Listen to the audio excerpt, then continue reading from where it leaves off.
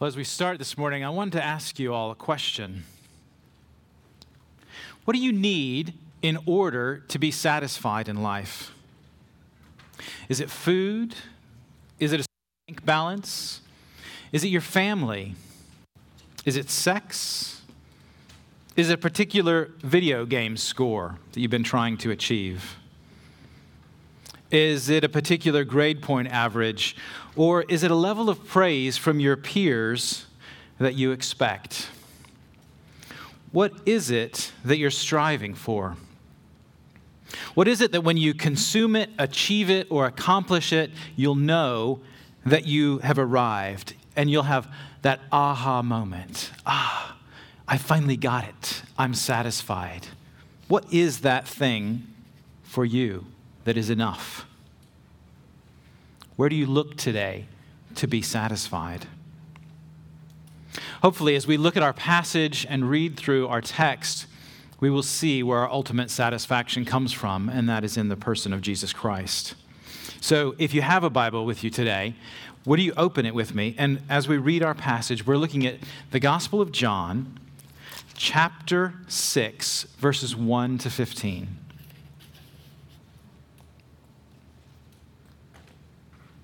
After this, Jesus went away to the other side of the Sea of Galilee, which is the Sea of Tiberias. And a large crowd was following him because they saw the signs that he was doing on the sick. Jesus went up on the mountain, and there he sat down with his disciples. Now the Passover, the feast of the Jews, was at hand. Lifting up his eyes then, and seeing that a large crowd was coming towards him, Jesus said to Philip, "Where are we to buy bread so that these people may eat?" He said this to test him, for he himself knew what he would do. Philip answered him, 200 denarii would not buy enough bread for each of them to get a little. One of his disciples, Andrew, Simon Peter's brother, said to him, "There's a boy here who has 5 barley loaves and 2 fish, but what are they for so many?" Jesus said, "Have the people sit down." Now there was much grass in the place, so the men sat down, about 5,000 in number.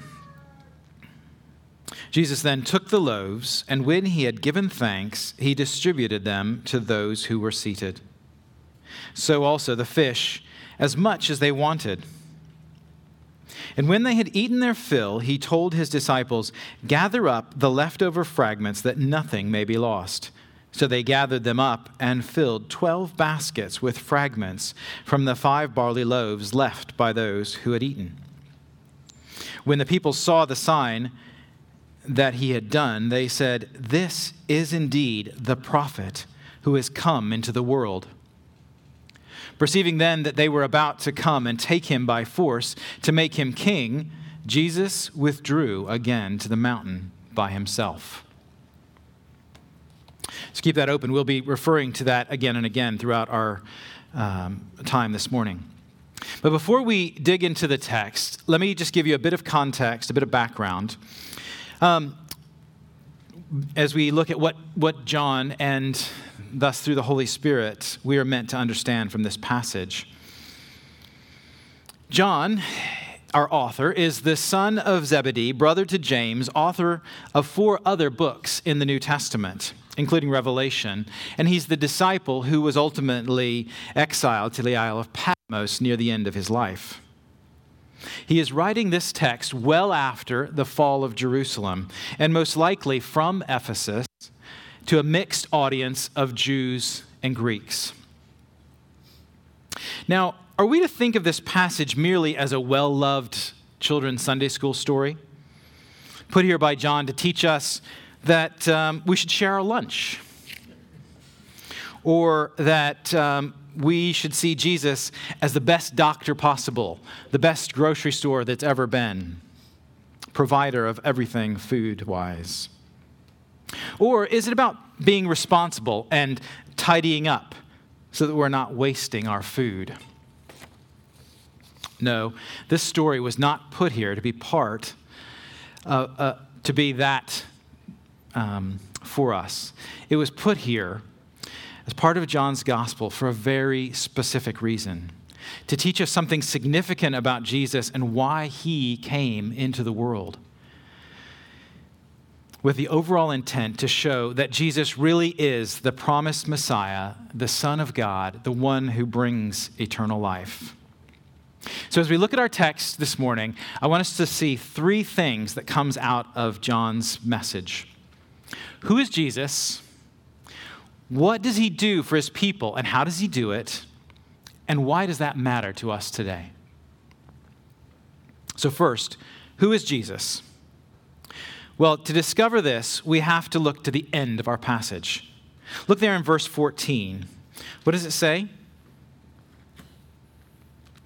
The people, when they had seen the sign that had been done, they said, "This indeed is the prophet who has come into the world." Now, you look at very closely and note that they say the prophet. They're using a title here, like the winner or the president. The crowd has not merely recognized Jesus as one of a long list of prophets.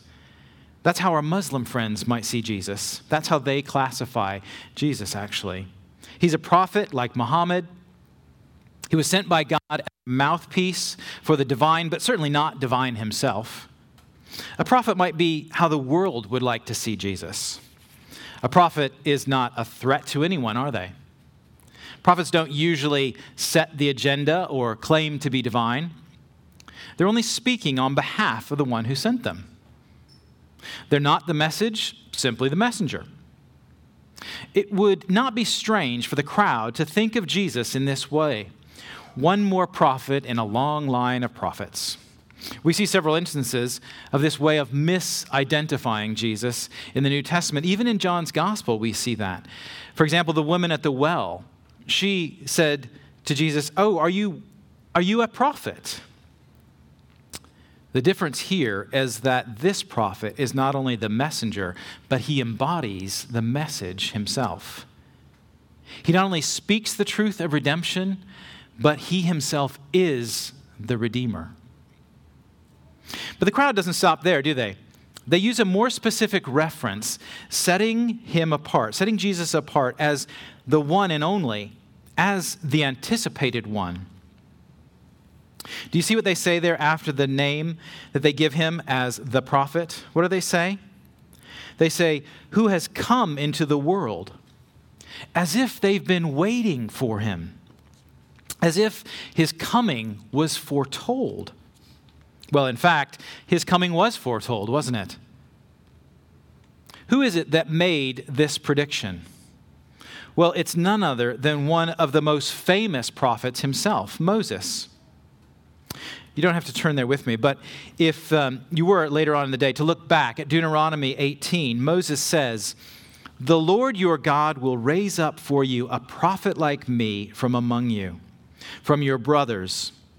It is to him you shall listen.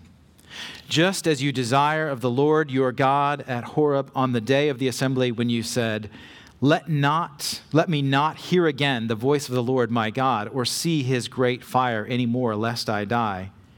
And the Lord said to me, 'They are right in what they have spoken. I will raise up for them a prophet like you from among their brothers, and I will put my words in his mouth, and he shall speak to them, and I will command him.'" Now, just a few sentences before our passage in chapter 5, Jesus is in the presence of his disciples, and he's been debating this very fact, this fact of his status with the Jewish leaders. He has accused those leaders of not believing Moses' writings about the very thing that he is talking about his identity. If the crowd, and even Jesus himself, portray him as a successor to Moses, how else does John's account of this miraculous event underscore the truth about who what Jesus' identity is? What is Moses most well known for in the Old Testament? He is the one who rescues the Israelites out of captivity from Egypt, and he feeds them in the wilderness, doesn't he? He was their Redeemer, freeing God's people from slavery and leading them into a right relationship, a right worshipful relationship with God. Therefore, Jesus not only calls the people to a right relationship with God, but also is the way back to God himself. You see, long before the Israelites were taken away into slavery in Egypt, they were already enslaved spiritually to this thing called sin. Our first parents, Adam and Eve, had decided that they wanted to control the will of God. They knew better. Their material wants were greater than their spiritual needs. In essence, they rebelled against God, tearing apart this relationship between God and man forever. That rebellion is called sin. And the only way to mend it, to mend that breach in the relationship, is for a sacrifice to be paid, for the sin to be atoned for God's people to be redeemed out of spiritual slavery. The Israelites' physical slavery was simply a material picture of theirs and our spiritual state. By implication, if the crowd is correct, and this Jesus is the prophet Moses prophesied about, then he is even greater than Moses himself. He is the prophet to redeem his people through his sacrifice and lead them fully into the presence of God, where they will receive eternal life. So how does John signal this idea to his readers? Did you notice in verse 4, John gives us a clue? Only 3 times in John's gospel does he refer to the time of the Passover being at hand. Once at the beginning of his gospel, when he does his first sign. Once at the end, when Jesus raises Lazarus from the dead and he's going to the cross, where he's going to the cross. And then here in the middle, right in our text, John mentions it again. He says, if you remember the story about the Passover from the Old Testament book of Exodus, God told Moses to command the Israelites to paint the blood of a lamb on the doorposts of their houses so that it might be a sign to the people. And when the Lord saw the blood, he would pass over that household, not taking the life of the firstborn. By pointing to the Passover, John shows us here that Jesus is not only the prophet foretold about, but he is also the Redeemer sacrifice himself. He is the one who will satisfy the need for blood. He will pay the sufficient price for his people through his death and thereby also his resurrection, thus his resurrection. Now, our passage is set between 2 larger discourses in John that testify about Jesus' identity. In the chapter before, as I said just briefly earlier, he has said he is the one that Moses prophesied about, that would come. And then in just the part of the passage after our text, in John 6, verses 31 to 35, he calls himself the bread of life, the bread that will never leave anyone hungry. Well, the bread or manna that Moses fed God's people, that Moses fed God's people with, well, that left them hungry the next day, didn't it? It wasn't enough. In fact, there was almost never any left over. Apart from what Peter read, the Sunday, there was some that would, or the Saturday, that I guess for the Sabbath, there would be some left over for the Sabbath day. But on a daily basis, there was meant to be none remaining, none left over. It was precisely enough. God fed them just enough for the day and for their need, and nothing more. Whereas Jesus is saying, I am more than enough. I will be the one to satisfy you. I am the new manna. I will feed you, and anyone who comes to me will not ever be hungry.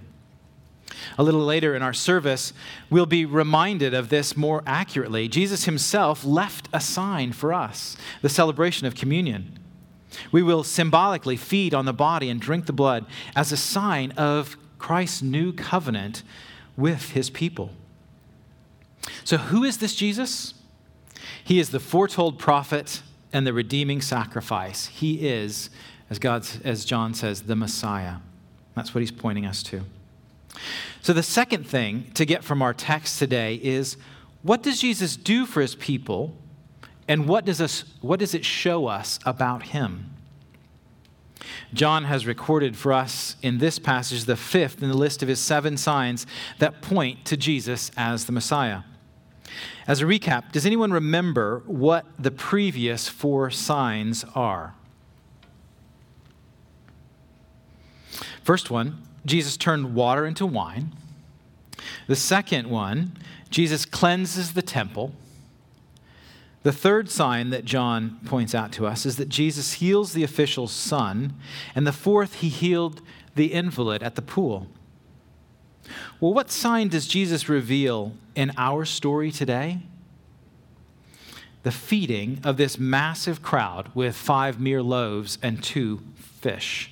That's the fifth sign that John identifies today. John records in our passage the size of this crowd. Now, it was huge, 5,000 plus. If that is only the men that were counted, as was tradition, the heads of household were counted. And we see in verse 10, that's what John records for us, that 5,000 men were counted. Surely there was more that day if you consider the throngs of women and children that would have been with them.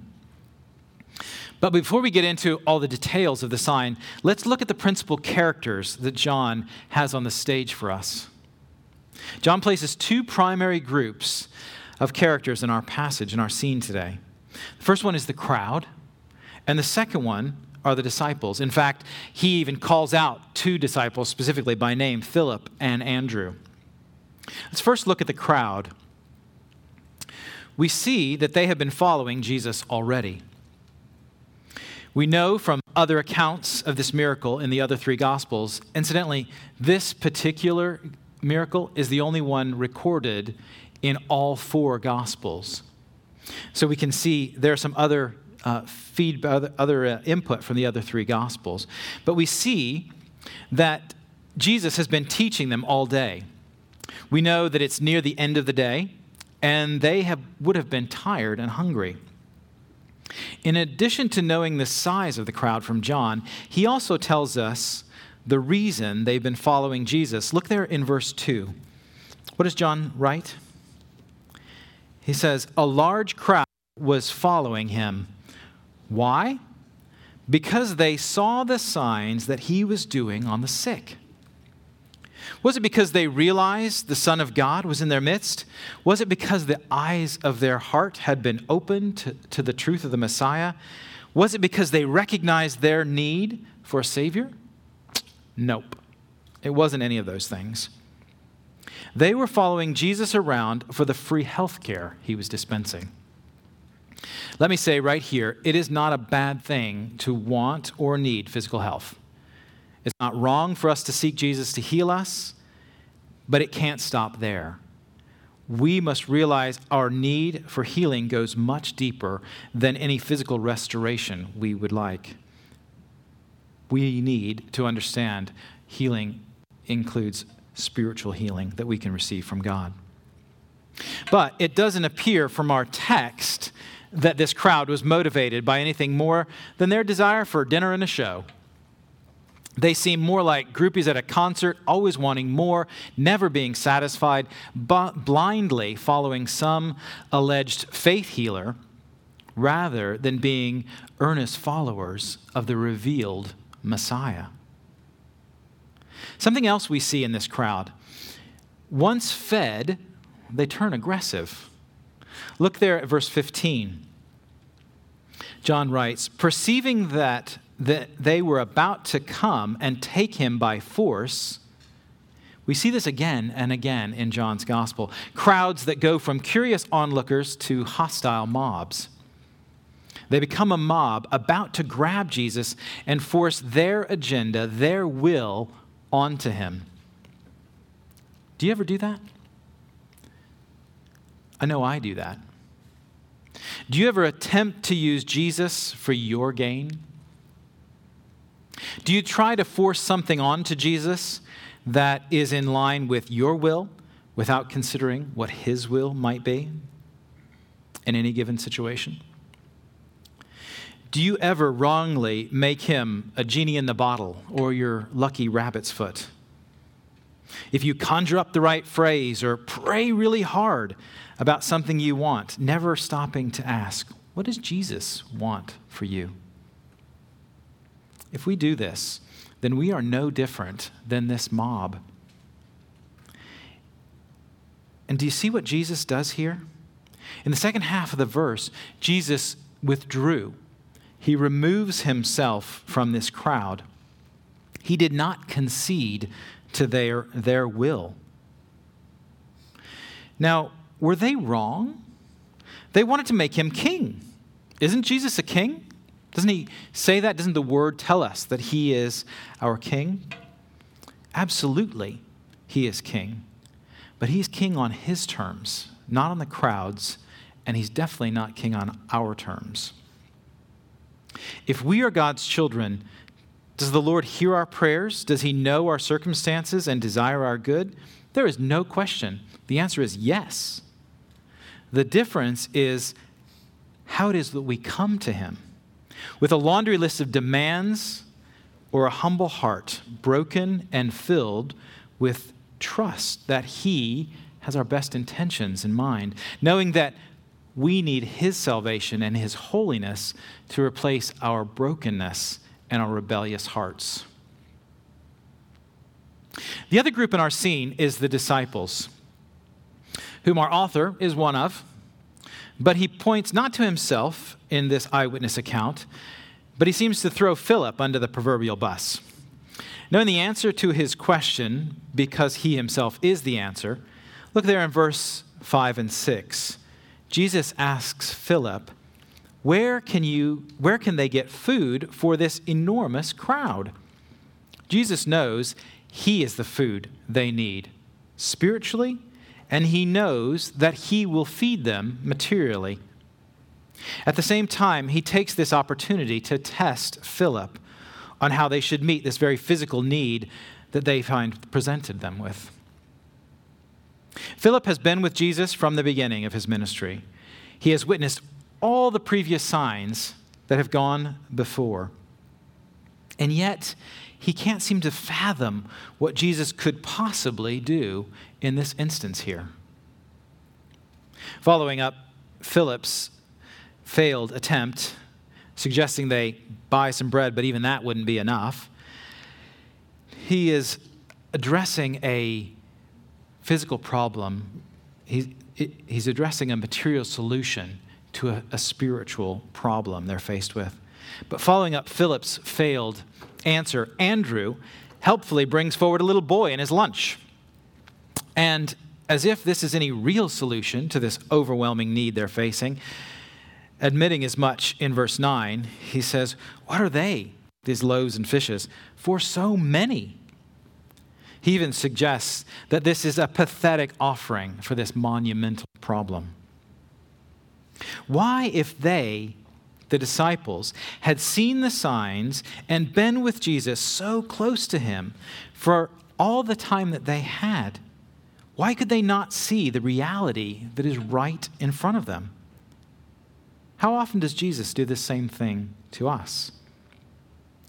I'm sure most of us here have at some point seen God work in a very real way in our lives, very clearly.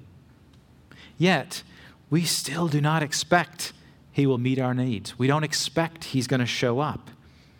Nor do we even ask with the appropriate response to our needs. Well, what does Jesus do? He uses this moment again to reveal his identity as the one Moses spoke of, the Redeemer of his people by feeding this crowd. He pulls a Moses here. He gives them what they need and even more. He not only feeds them just enough, but he feeds them till they are full, till they are satisfied, till they can't eat another bite.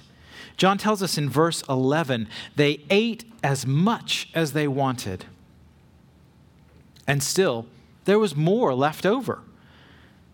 Unlike the time when Moses facilitated the feeding in the wilderness, and there was just enough for each day, Jesus feeds the people, and there is an abundance of food. Jesus goes on to say in verse 12, John goes on to say in verse 12 that Jesus directs the disciples to collect up the leftovers. They collected 12 baskets full of leftover bread. Clearly, this is a teachable moment for the disciples. There are 12 of them, and they end up each with a basket full. What could be clearer to them than this? This man that they're following, the man who has called each one of them, is the one who has come to satisfy all the material needs they have, but even more, has the power to satisfy their deepest spiritual need, which ultimately is a restored relationship to the God who loves them. Jesus reveals that he is greater than the greatest prophet the crowd would have known. He demonstrates that he alone is the one who provides for his people. He shows that through him, their greatest needs will be met. Moses fed the people not in his own strength, but by God's powerful provision. Moses simply administered the instructions of what God had told the people. Jesus not only gives the instructions, but he actually makes the provision right before their eyes. And notice this is a foreshadowing of the ultimate provision, his very own life on the cross. Moses brought the needs of the people to God. Moses knew he didn't have the power to feed the thousands of Israelites in the wilderness. Jesus sees the need and immediately addresses it. Moses responds to the grumbling Israelites. Jesus blesses God and solves the problem before the need is really even presented to him. What does Jesus do? He satisfies the deepest needs of his people. And how does he do it? By giving them bread, by giving himself the bread of life. So why does all this matter? It's a great story. If we've been in church very long, we know we've heard it before. We've grown up in church. But why does it matter? Why does it matter to us today here in Purcellville? Well, the crowd was not satisfied with one sign or two. They were not satisfied with full bellies. They would not have been satisfied with the political solution of Jesus being king. The disciples were not satisfied with the truth right before them, in the midst of them day in and day out. Both were so blinded by the material, they couldn't see the deeper spiritual solution that Jesus offered. They could not see their need for a Savior to rescue them from the slavery of their sin. They were both on the right track. They were expecting to be rescued. But clearly, they are looking for the wrong kind of rescue. They're looking for a material rescue. They totally miss the point of the Exodus, don't they? God's provision, whether it was the law given to Moses, the manna in the desert, the escape from Egypt, they were all pointing forward to a greater provision, to the provision of Jesus. And that's the greatest provision for their greatest need. Someone to wipe away their sin and restore their relationship to God, giving them eternal life. That provision will ultimately come in Jesus going to the cross to pay the price required for our sin, for our separation from God. At the very beginning, I asked a question: what satisfies you? What are you looking for in satisfaction? If you're with us today and you're not a follower of this rescuing prophet who is foretold, the Messiah, Jesus, we're really glad you're here with us, and you're welcome here today, Sundays in the future, anytime. Chances are you live your life most days like the crowd, chasing after material satisfaction, consuming all that you can, but never knowing freedom from the need for more. freedom from the bonds of a broken relationship with our Creator. Seeking a political solution, a social solution, or some solution to an immediate problem. If that's you, come talk to me afterwards, or someone who brought you. We'd love to explain more about Jesus and about this one who is the ultimate satisfaction. The one who frees us all who seek him from the entanglements of sin, the bread of life. But if you're someone who yearns for spiritual satisfaction, who knows this Jesus, maybe you still find yourself living like the disciples in our text, looking for the next miraculous sign, trying to force Jesus' Spirit to meet your physical agenda, looking for the physical bread when you should be seeking the bread of life. He is right in front of you. He has called you to himself. His provision is abundantly more than you need or even deserve. Ask yourself, do my prayers and my requests to God reflect my present need? Am I grumbling like the Israelites were grumbling? Instead of being shaped by his agenda, by his future kingdom, putting him in control, by seeking his will? If that's the case, then an adjustment needs to be made. We need to seek after God's will and see our satisfaction fully and ultimately in Jesus Christ, this bread of life. Let's pray.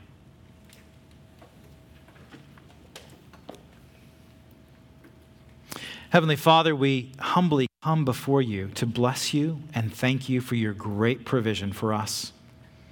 When we were separated from you, you provided a way of escape, a way to return to you. You have brought us back to you. Lord, we often seek our satisfaction apart from you.